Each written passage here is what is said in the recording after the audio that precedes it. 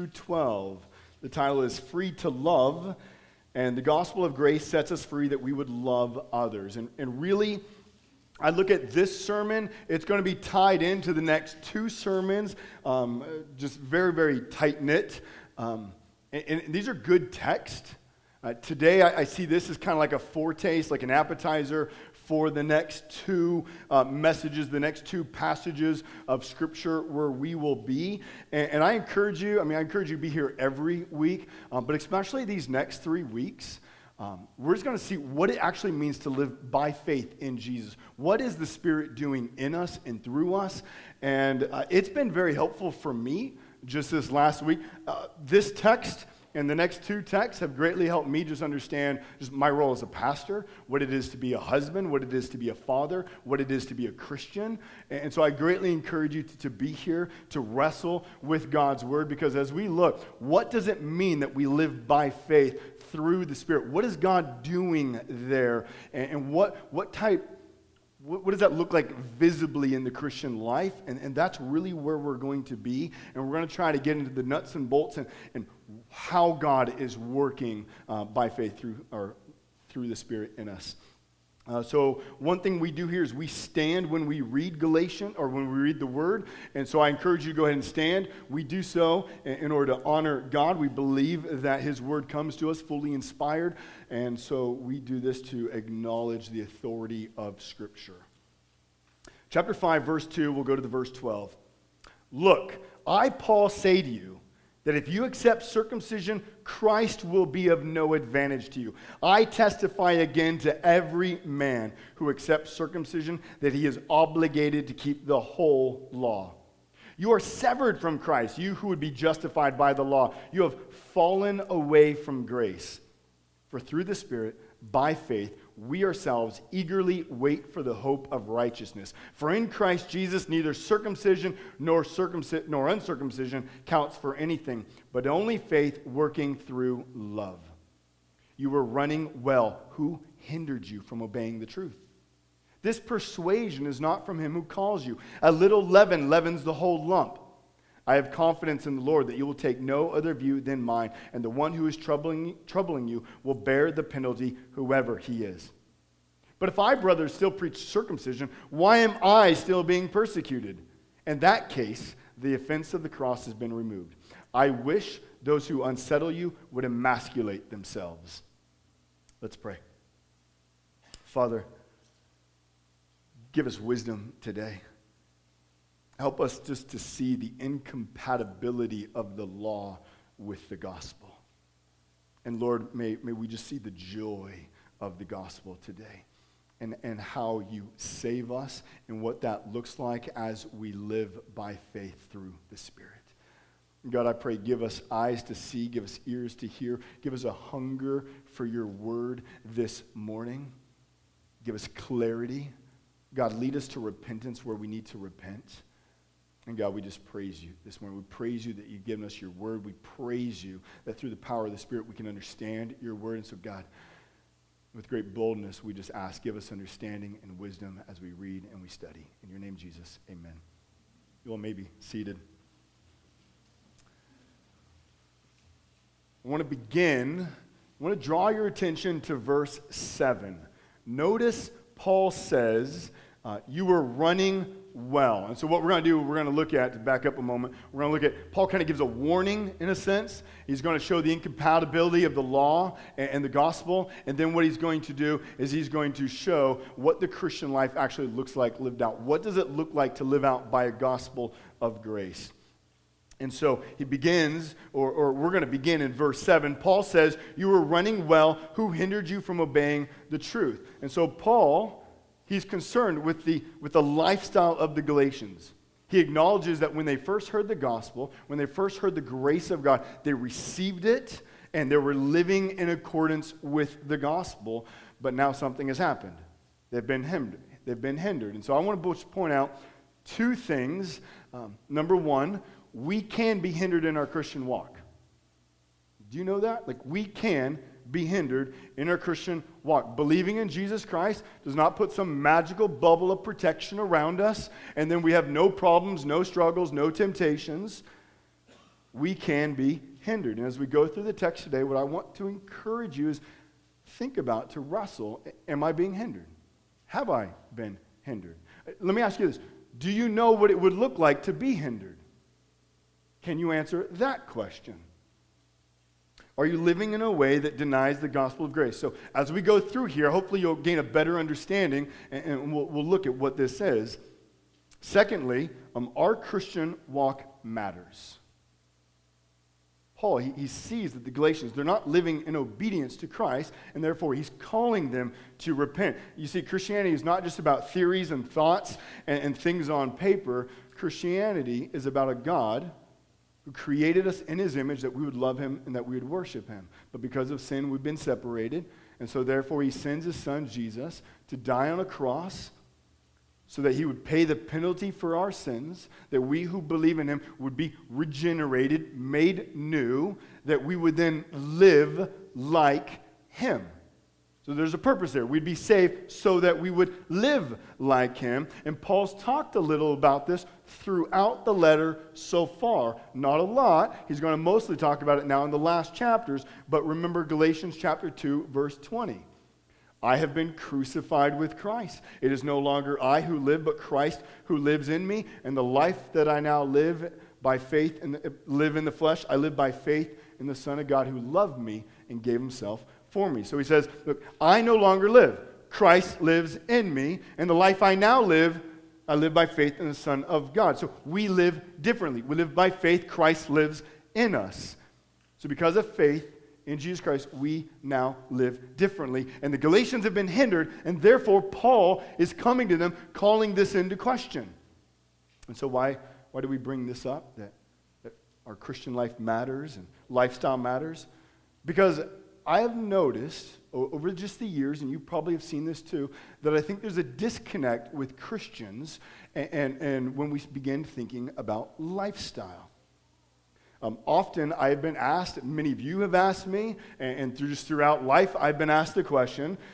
They will say, hey, my mom or my spouse, maybe a child, maybe a parent, and they'll say, look, they were baptized a long time ago. They say that they were a Christian, but they don't live like Jesus at all, maybe for a decade, maybe for years. Are they a Christian? And so what they're asking is, are they saved? Does lifestyle matter? That's what they're asking. They don't live like Jesus. There's nothing in their life that shows a love for Jesus. Does that matter? What we're going to see today is that our faith in Christ is visible, meaning it will be revealed. Now, this doesn't mean we don't have times like a roller coaster where we have our ups and downs and we have our troubles, and there are times we are hindered. But what we're going to see is that our Christian life is visible. Apple trees produce apples. Lemon trees produce lemons. What's in the root is shown by the fruit, right? So what's in the heart will get shown in our words, in our actions. Now, to be clear, I am not communicating. I don't want to communicate, and please don't misunderstand me. We are not saved by our lifestyle at all. I'm not communicating that at all, so do not hear that. But our lifestyle will give evidence to who we're trusting in, to what we do believe in. This is why Paul, he does not glaze over the Galatians' present disobedience because of past obedience. He doesn't just say, well, you were really faithful back then. I'm not worried about you all now, despite the fact that you don't live at all like you love Jesus. Assurance he's looking at present obedience in the gospel. And so really what Paul is doing, he's calling them to repent. I want to challenge you. This is what we are to do regularly. If the Spirit moves you to repent today because you realize, wow, I have been hindered in my Christian walk. I haven't been living the way God is calling me to. Repentance is an act of faith that is evidence of your salvation, and that is to be a daily activity of a believer. So if you get led to repentance, don't, oh man, that's a terrible thing. That's a good thing. And so when we talk about repentance here, don't think, man, I hope I don't get led to repentance today. I hope I'm not one of those Christians. No, we're all going to be needing to repent on a regular basis. So don't put this in some weird scale. We're regularly going to be tempted, and we're going to have trials. And at times, we will be hindered. When that happens, we repent, which is evidence of our faith and love for God. And so what we're going to do now is Paul's going to show the incompatibility of the law and the gospel. And then after that, we're going to see what it does look like to actually live by the gospel of grace. And so the incompatibility of law and gospel. If you look at verses 2 and 3, Paul says, if you accept circumcision, Christ will be of no advantage to you. I testify again to every man who accepts circumcision that he is obligated to keep the whole law. So I want to point out just two things here. Number one, we nullify Christ's work for us by trusting in the law. We nullify Christ's work for us by trusting the law. To think that we can add to the work of Jesus nullifies what he has done, meaning it cancels it. Meaning, if we believe that Jesus has died for us, but he doesn't actually accomplish our salvation, and therefore I need to complete his work, then we're not believing and trusting in the Jesus of the Bible. And so, to illustrate this, imagine you have a signed Babe Ruth baseball. I mean, just imagine you have this, it's up on your trophy case or bookshelf, and you're just like, man, this is awesome. But then someday you need to sell it. Terrible decision, but maybe you need to sell it. Maybe it's for money. And you say, I need to sell this. And you look at it and you go, wow, the signature is a little faded. I really want people to know it's signed by Babe Ruth. And so you go buy a really expensive pen, and you come and you just really carefully, you trace over Babe Ruth's signature. And now the good thing is you can really see it. But what have you done? What have you accomplished? By adding your works to that ball, you've made it worthless. You've made it worthless. No longer is it priceless. That's what happens when we add our works to Christ. We say, look, it's just not good enough. Maybe I could make his works look a little better. Maybe I should do circumcision. Maybe I should do these acts of the law, and then I'll really show my worth as a Christian. What we do is say we don't actually trust in Christ. Secondly, we cannot bear the weight of the law. The law is not a buffet, so it's not Sizzler. Does anyone remember Sizzler still? You know, I was like, can I use this illustration now? When I was growing up, there was a Sizzler that was right next to us. Man, fine dining at Sizzler back then. It was fun. I don't even know where a Sizzler is now. South Tacoma Way. There it is. I couldn't tell you. So awesome. That's really funny. Look at verse 3. Paul's saying, look, if you want to prove you're good enough for heaven, if you want your works to be shining brightly, to show everyone why you are worthy of heaven, if you want to go that route, you cannot pick and choose the laws you want. You must keep every law. This is how James says it in his letter, James 2:10. For whoever keeps the whole law but fails in one point has become accountable to all of it. Notice here in Galatians 5:3, he is obligated to keep the whole law. Let me ask you, no mistakes ever. Total, absolute perfection. Can you bear that burden? Can any of us bear that? I mean, think about it. Do you love people all the time perfectly? Do you always just demonstrate patience, and calmness, and gentleness all the time? I mean, if you're in our house, I mean, that's what you would see all the time, right? Maybe not. Do you ever struggle with evil thoughts, with anger? You struggle with lust? Do you ever covet things?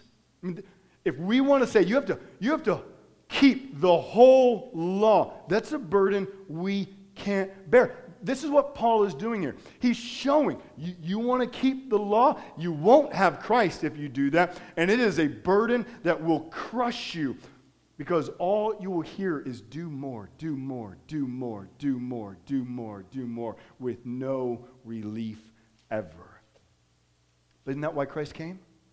Jesus comes to save us from the law, to redeem us from the bondage of slavery so that we could have life. Jesus comes because we can't keep the law, because we're not perfect, because we're unrighteous, because we're born sinful. And he comes and he keeps the law perfectly so that he then dies on the cross taking your sin and my sin so that he would pay the penalty of it, rising victorious 3 days later, and then by faith, what we do, we receive that justification in his righteousness. And so by faith in what he has done, not what we do, we're then saved so that we would receive his righteousness by no effort of our own. That's the gospel. That's the gospel of grace that frees us from trying to keep the law out of a bondage and of slavery that we're unable to do, so that we can now live by faith in Jesus. Look at verse 4. Now, verse 4, Paul is going to just paint this picture in very stark terms. Now, notice the structure, and I think I have it up here. It's important to try to see this at times. So here we have an ABA structure, just using that terminology for you. Notice how the text goes. You are severed from Christ, and then another A, you have fallen away from grace. So there's these two, you've been removed. You do not have the grace of Christ. You do not know Jesus. Who's he talking about? And then what we do is we find that in the middle of that structure. You'll see this throughout the Psalms all the time. You'll see this in Paul's letters. It's a chiastic structure where it goes A, B, A, some form of like that. And the middle part is going to give evidence of what the outer parts are really talking about. It's the main point. If you seek to be justified by the law, you've fallen from grace, you're severed from Christ. Showing the complete incompatibility of trying to trust in yourself for salvation versus trusting in the grace of Christ. The law offers no hope, no life, no joy, no happiness. It only shouts, do more, do more, do more, do more. And Paul is wanting the Galatians to feel that weight on them. And if you're here today and you've not trusted in Christ, then the other option is to trust in yourself.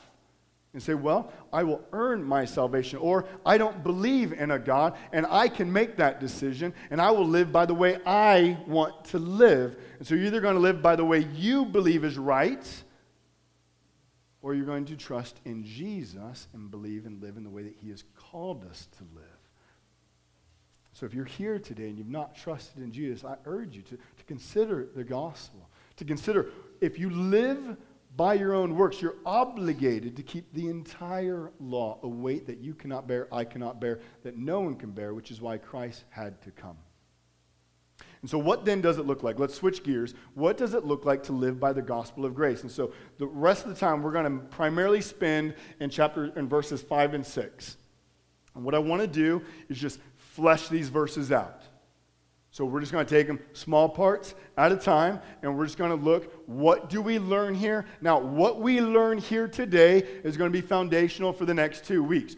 Really want you to see that. Please come back the next 2 weeks. I know you will, but I feel like I have to say that because I really think this is like a foretaste of right where Paul is taking us.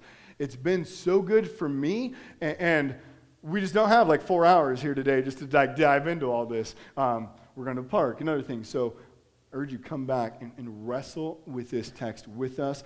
But what we're going to do, let me read verses 5 and 6, and then we'll take them little bit by little bit at a time.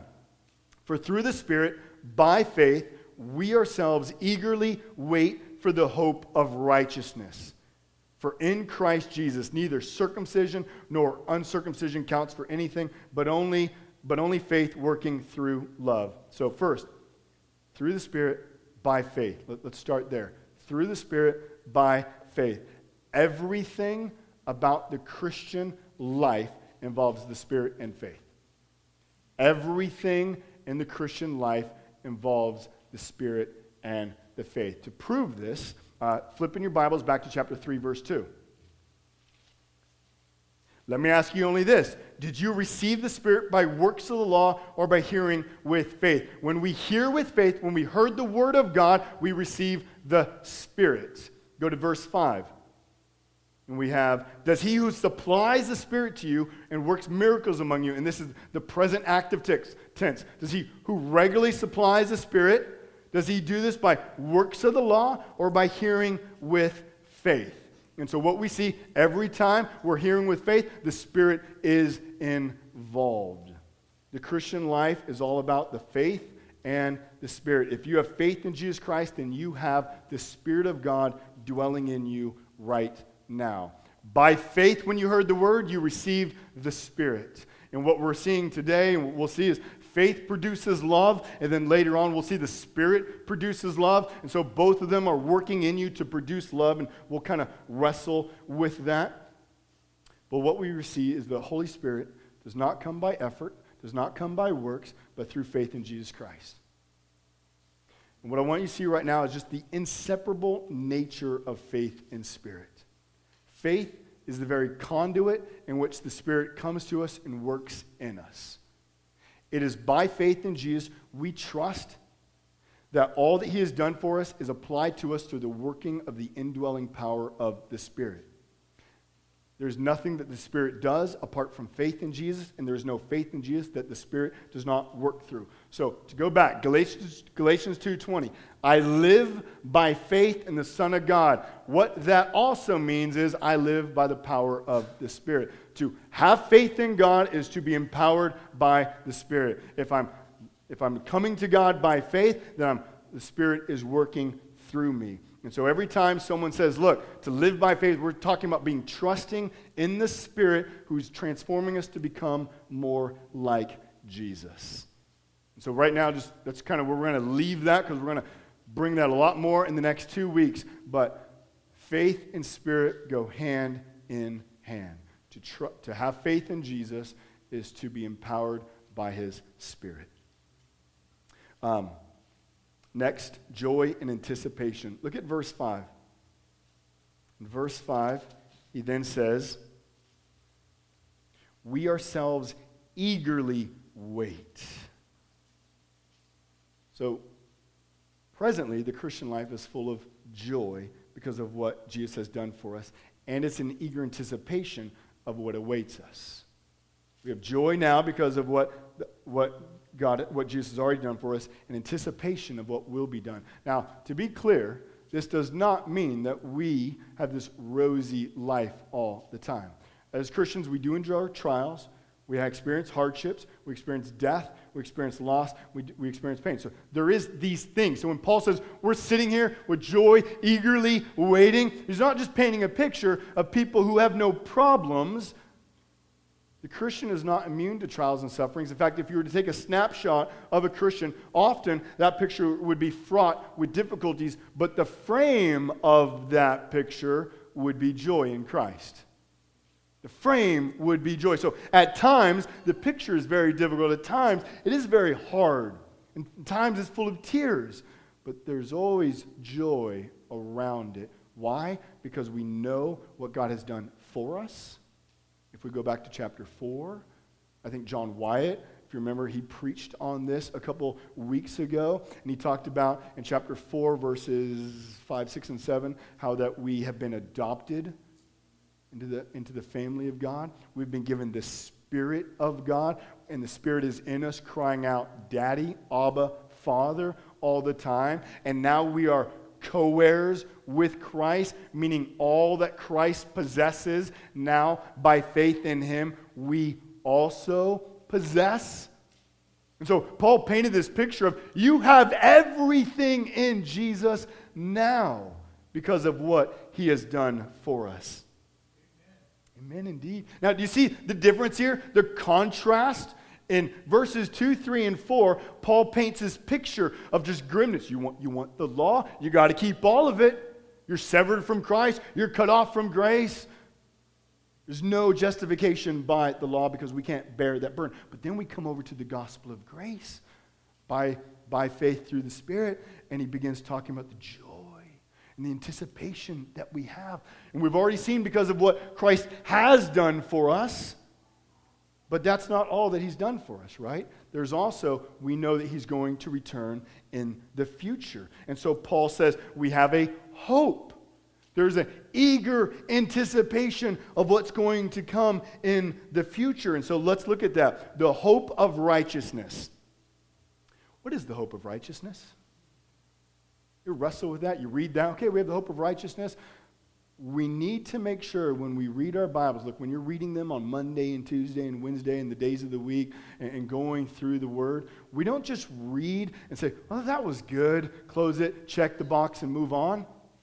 We read to grow in knowledge into the image of God, so that then as we leave the Word, we're going out even more transformed in the image of Christ, that we would know what that looks like. So when we come to, okay, we have this hope and righteousness, we don't just read then verse 6. We're going to wait. Now, there's something Paul's letting us know here. Wait for the hope of righteousness. Well, for one, who is our righteousness? Interaction. Who is Jesus is our righteousness, right? He's the one who has made us righteous. So even right now, if you're here as a believer in Jesus Christ, you've been justified by faith. That's what Paul hits hard in chapter 2. You've been justified by faith, not by works of the law, so that no human would boast. And so we've been justified. We've been made righteous, and yet we also know we currently still struggle with sin, right? So we are righteous. Our identity is in Christ. When God looks at us, he sees the righteousness of Christ around us. And yet, on this earth right now, we know we're being made righteous. So both truths are true. We are righteous and we are being made righteous. Both are true. And as we wait for the hope of righteousness, for Christ to return, he will then consummate what he has already given to us, meaning bring it to absolute fullness in us, so that we who are righteous and are being made righteous will one day perfectly be righteous, so that we will no longer struggle with sin, with temptation, with anger, with lust, with shame, with guilt, with anything that characterizes that of sin. This is what John says in 1 John chapter 3. This is one of my favorite texts. He says, "Beloved, we are God's children now." Okay, see that present reality? We are God's children now. We are justified. We are righteous now. And what we will be has not yet appeared, meaning Jesus, but we know that when he appears, we shall be like him. Why? Why will we be like him, John? Because we'll see him as he is. There's a day coming when Christ returns. The hope of our righteousness, which is Christ, and then also the hope of our righteousness is that we will be made just like him. Fully and absolutely righteous. And so here he's painting this picture to the Galatians. You're righteous and you're looking forward to the day you will no longer struggle with any temptation, with any sin, with any guilt, with any shame. All of those plagues will be forever erased. He's painting this picture. We have this joy, a full, constant joy in Christ that explodes into praise as we wait for our King to return, who has conquered the enemy, to make a new heavens and new earth, that then we would be with him forever. And on that day is our hope of righteousness, of not only being with Jesus, who is our righteousness, but we will be perfectly like him. Isn't that good news? That's the gospel. That's the hope that we have. So what Paul is doing here is he's saying this is your hope, and this isn't this wishy-washy hope, like I hope it doesn't rain today, because we all think that in Washington, right? Like even on a 94 day, it could rain. Like there's been days like this, and it happened earlier this winter. Like this is apparently like the craziest winter that had ever been in Washington of what I've heard. Like you would go out, and it's totally sunny, and you're just like, oh, this is amazing. You feel the warmth. You go back inside. You know, you get your baseball and mitt because you're going to play with your son. You come back out, it's raining. You're like, that's crazy. So you go back inside, put the baseball and mitt up. You look outside, it's sunny again. You know what? Like that was winter here, right? And you're like, I hope it just stays sunny for like 15 minutes, but you have no confidence. I mean, you have no idea. And then one time, it was this year, wasn't it? We go to Panera on the west side, and this is just so cool. So we're facing one direction. This window, it's raining and dark. The other window, it's bright and sunny. And my kids are like, does this make sense? I have no idea. Do you ever think God's just having fun with us? I kind of just wonder, especially here in Washington. But so this hope they have is not a wishy-washy hope, because it's built upon past grace. So it's built upon the fact that God's redemption plan was that he would send his son Jesus to die on the cross. Jesus died on the cross that he would save a people, not might save a people, he would save a people that one day he would return for. We know he's coming because he came and died. He would not have died if he was not going to return again for a people. So now, as we look forward to the return of Jesus, our confidence is rooted in the past grace of what Jesus has done for us. You see how that works? The past grace fuels our confidence for future grace. And if you want a whole book about that, that is probably one of the best books you will ever read as a Christian. Read John Piper's book called Future Grace. That's what it's all. All present obedience, he will argue, is rooted in future grace, which is fueled by past grace. It's an amazing book on how he roots all things into the grace of God. But to say all that, we have confidence. There is a day coming. There's times it doesn't feel like that. There's times when we look at the news, we kind of wonder, is anything going to happen? Is Christ going to return?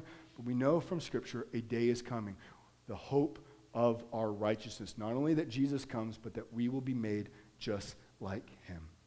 Think of this like a child. He's inherited a great fortune, but he's not old enough to quite possess it. Now, he's not old enough to actually manage it, to touch all of it.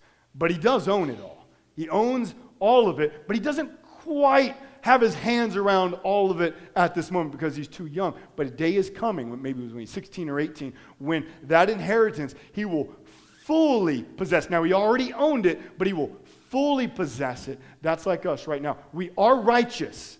We are righteous. And yet we're being made righteous, and to the point where one day when Christ returns, and we will experience the fullness of all that we have already been given in Jesus Christ. Does that make sense? We already have it all. It's been given to us in Christ. We don't improve on the cross, but yet when Christ returns, that's when we get it in its absolute complete fullness. You see the joy that's there that Paul's painting? He's like, you want the law? There's no hope. It just says do more. The gospel, there's joy, there's anticipation, there's the Spirit and faith working in you.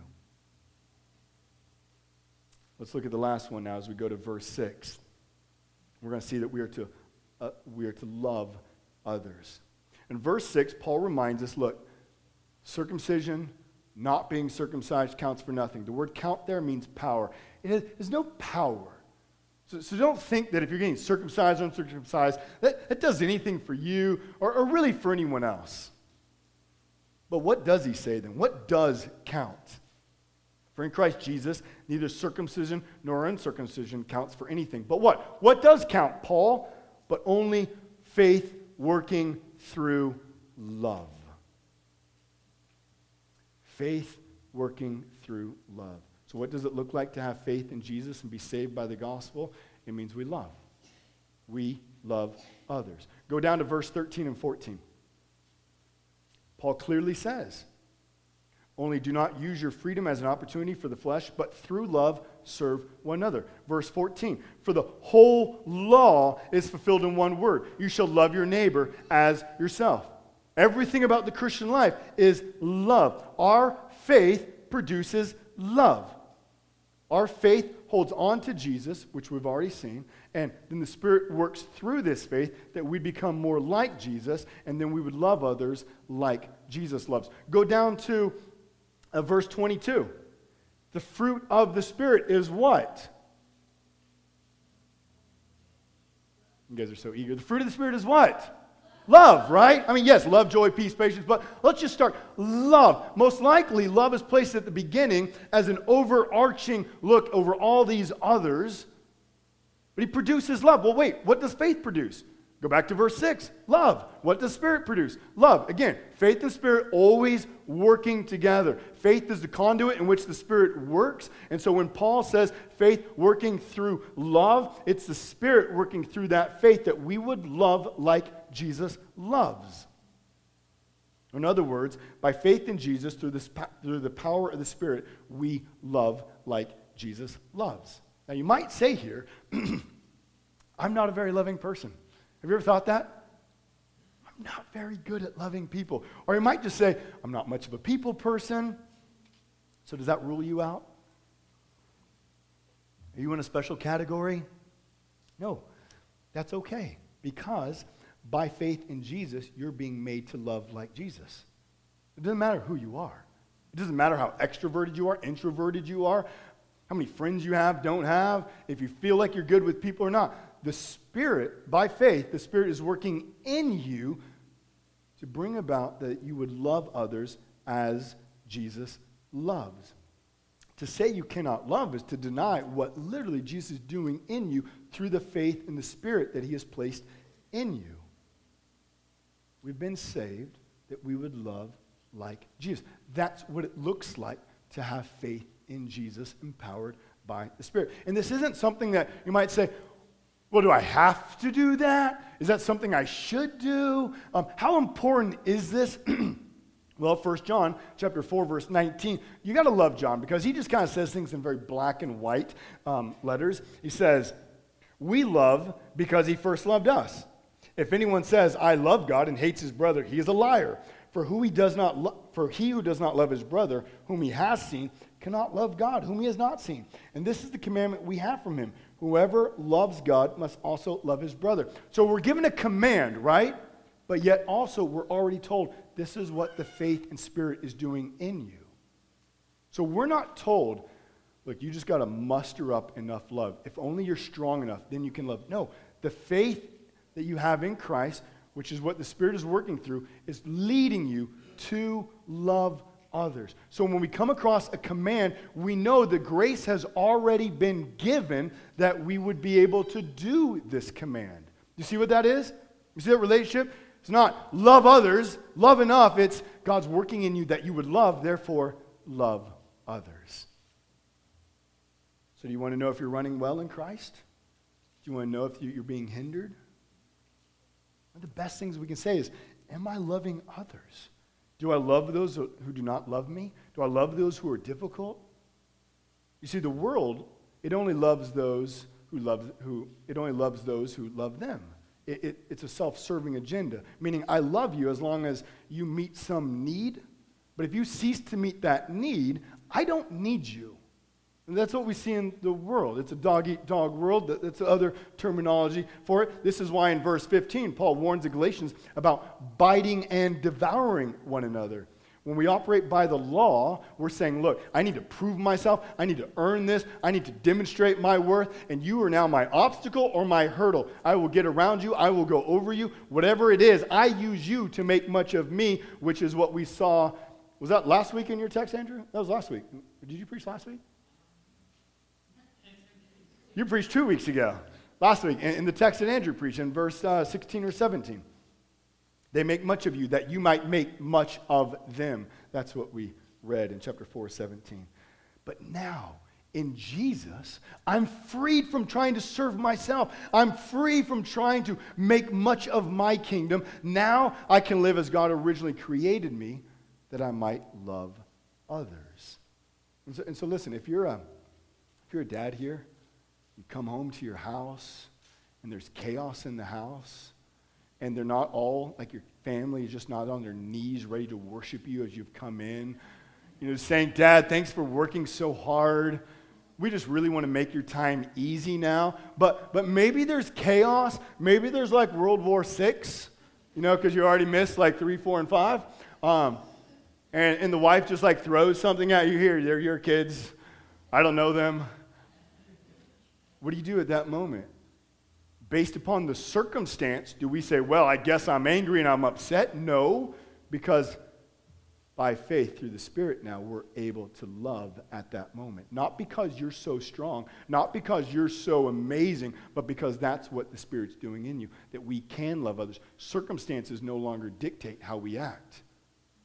But there's a power working inside of us because of our faith in Jesus that now the Spirit is making us like Him. And so if you work and you have that person who just kind of jabs you all the time, that person you're just like, I wish they're sick today, and then they're not, and you cringe. Do you have to return hatred for hatred, evil for evil? No, why? Because now Christ has freed you from protecting yourself, freed you from defending yourself, freed you from making much of your kingdom at all times, that you might do what now? Love. And so now God has created a mission opportunity for you to love like he loves, because how did he love us when we loved him? No, go back to Romans 5, 6, 7, and 8. He loves us when we were his enemies. So see, God's not about changing your circumstances necessarily. He does at times, right? And it's okay to pray for the change of circumstances. But what does God do? He changes us through the circumstances. So he brings difficult people in our life to do what? To expose pride, to expose areas where we might be hindered and we didn't know. So what would happen? We would repent and then live as he calls us to.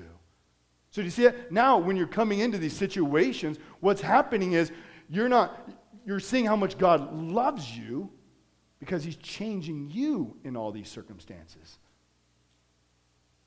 Because he's making you to love more like he loves. Let me give 2 qualifications about loving others real quick. Verse 11, Paul says he's still being persecuted. It appears the Galatians might have said, guys, you should be circumcised. Paul even teaches circumcision. Now, just so you know, all false teaching, all false gospels are illogical once you press them to a certain point.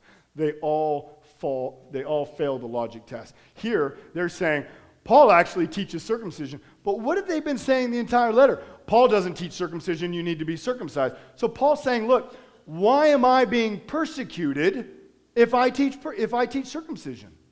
That's ridiculous. At that point, the offense of the cross would be removed. The offense of the cross is that Jesus comes and saves us by grace. And so, just one qualification on love. Just because we love others doesn't mean they love us. Right? Jesus wasn't loved by everyone. Paul wasn't loved by everyone. There will still be those who push against you because the cross is offensive. Now, that doesn't mean we say, well, you don't love me. Write them off. We want to do that, right? But that's not what Christ does, and that's not what the Spirit is doing in us. Now we have a great opportunity to show the type of love that the gospel demonstrates for us. So that's just qualification number 1. Our love is not based upon others loving us. We clearly see that others will not love us, but the Spirit's working in us to love. Number 2, let us not wrongly think about love. Come down to verse 12. See, a lot of people think love is always gentle, always soft-spoken, always pretty, little bow on it. It kind of gives it a mushy, kind of loving feel all the time. That's not love. I mean, love is sometimes like that, but that's not all that love is. Look at verse 12. Paul says, I just wish these guys would emasculate themselves. Do I need to paint a picture? Like, do we get it? They're saying, guys, you need to be circumcised. And Paul's saying, just cut it all off, buddy. Just cut it off. Be done with these people. I hate these people. I mean, that's what it's coming down to. Now think about it. Is this loving? Now, Paul says faith produces love. I wish they'd emasculate themselves. Did Paul just contradict himself? Careless reading would say he does. But this isn't even new to Paul. Paul mentions tough things. In fact, if you go to Galatians 1, verse 6, all those who teach a false doctrine should be accursed. But let's even go to someone else, like Jesus in chapter 17, verse 2 of Luke. It would be better for him if a millstone were hung around his neck and he were cast into the sea than that he should cause one of these little ones to sin. So Jesus, who is love, and we're being made like Jesus, says, look, one of these people want to lead my little children away from the gospel, away from trusting in me. It'd be better if they have a giant rock tied around them and go throw them in the ocean. They would drown and die. Those are the words of Jesus. Paul sounds very much like Jesus in that light, right? So what is this? Well, what we see is that true love is not always soft, but it's at times firm. It's fierce. It's protective. Think about the love you have for your spouse, for your children. It's loving and gentle, but if someone comes and attacks your children, are you just soft and mushy? Oh, we should just love that person. You're protective and you're fierce. Paul loves the church. This is how we are to love one another. We love one another with this gentleness. But if somebody comes and tries to lead into false teaching, we're fierce. Now, this doesn't mean we're unloving. We just try to throw things and hurt people. But we're fierce in this love, and that we want to protect and bring them back. We want to see them continue to grow like Jesus. So let's not have a wrong understanding of what love is. We're going to speak more about love in the next couple of weeks. We're going to look at verses 13, 14, 15 next week. And then the following week, we'll look at what it is to live by the Spirit and see how the Spirit is producing this love in us. But as we close, I want to ask you, are you running well? Are you running by faith? Are you running in joy anticipation of what Jesus has done for you and what he's going to be doing for you? A key indicator of our faith in Jesus is how we love others.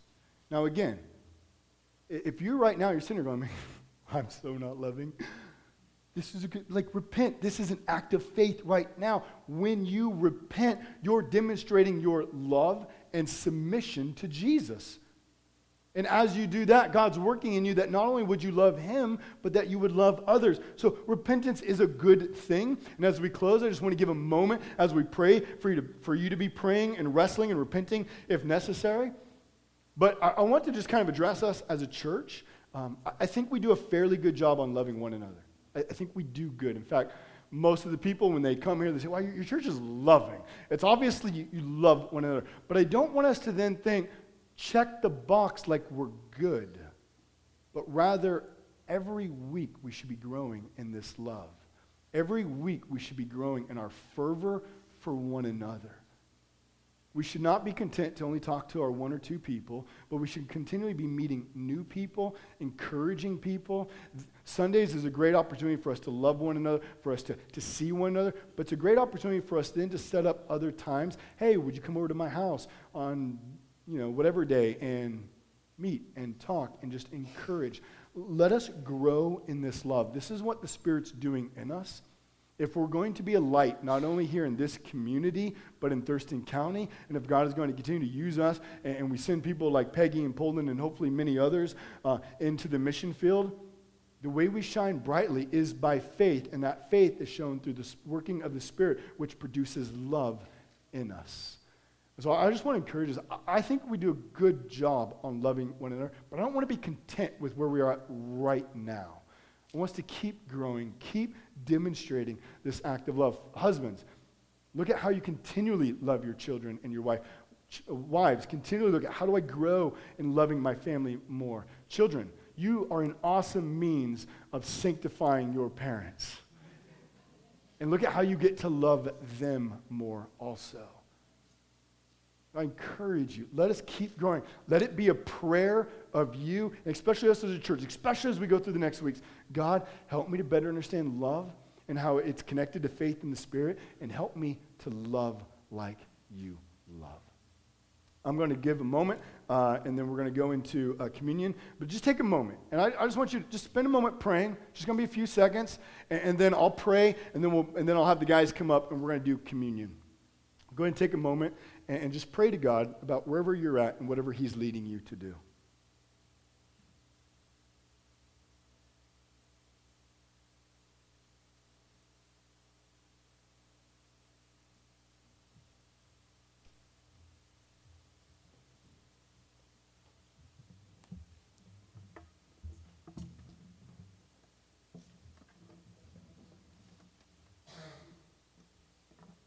Father, you've given us your Son. You've given us your Spirit. You've literally given us everything that you possess. You make us co-heirs. You've adopted us into your family. Oh, this is good news. This is good news, and it's not even over yet. We still have the hope of our righteousness, looking forward to the day that you return. And God, I just pray.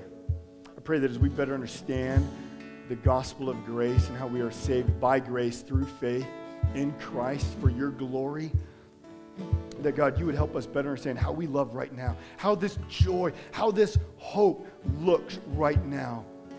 And it's shown in the fact that we love one another. So Father, I just pray, help us to love. Help us to grow in love. May we be known for our love.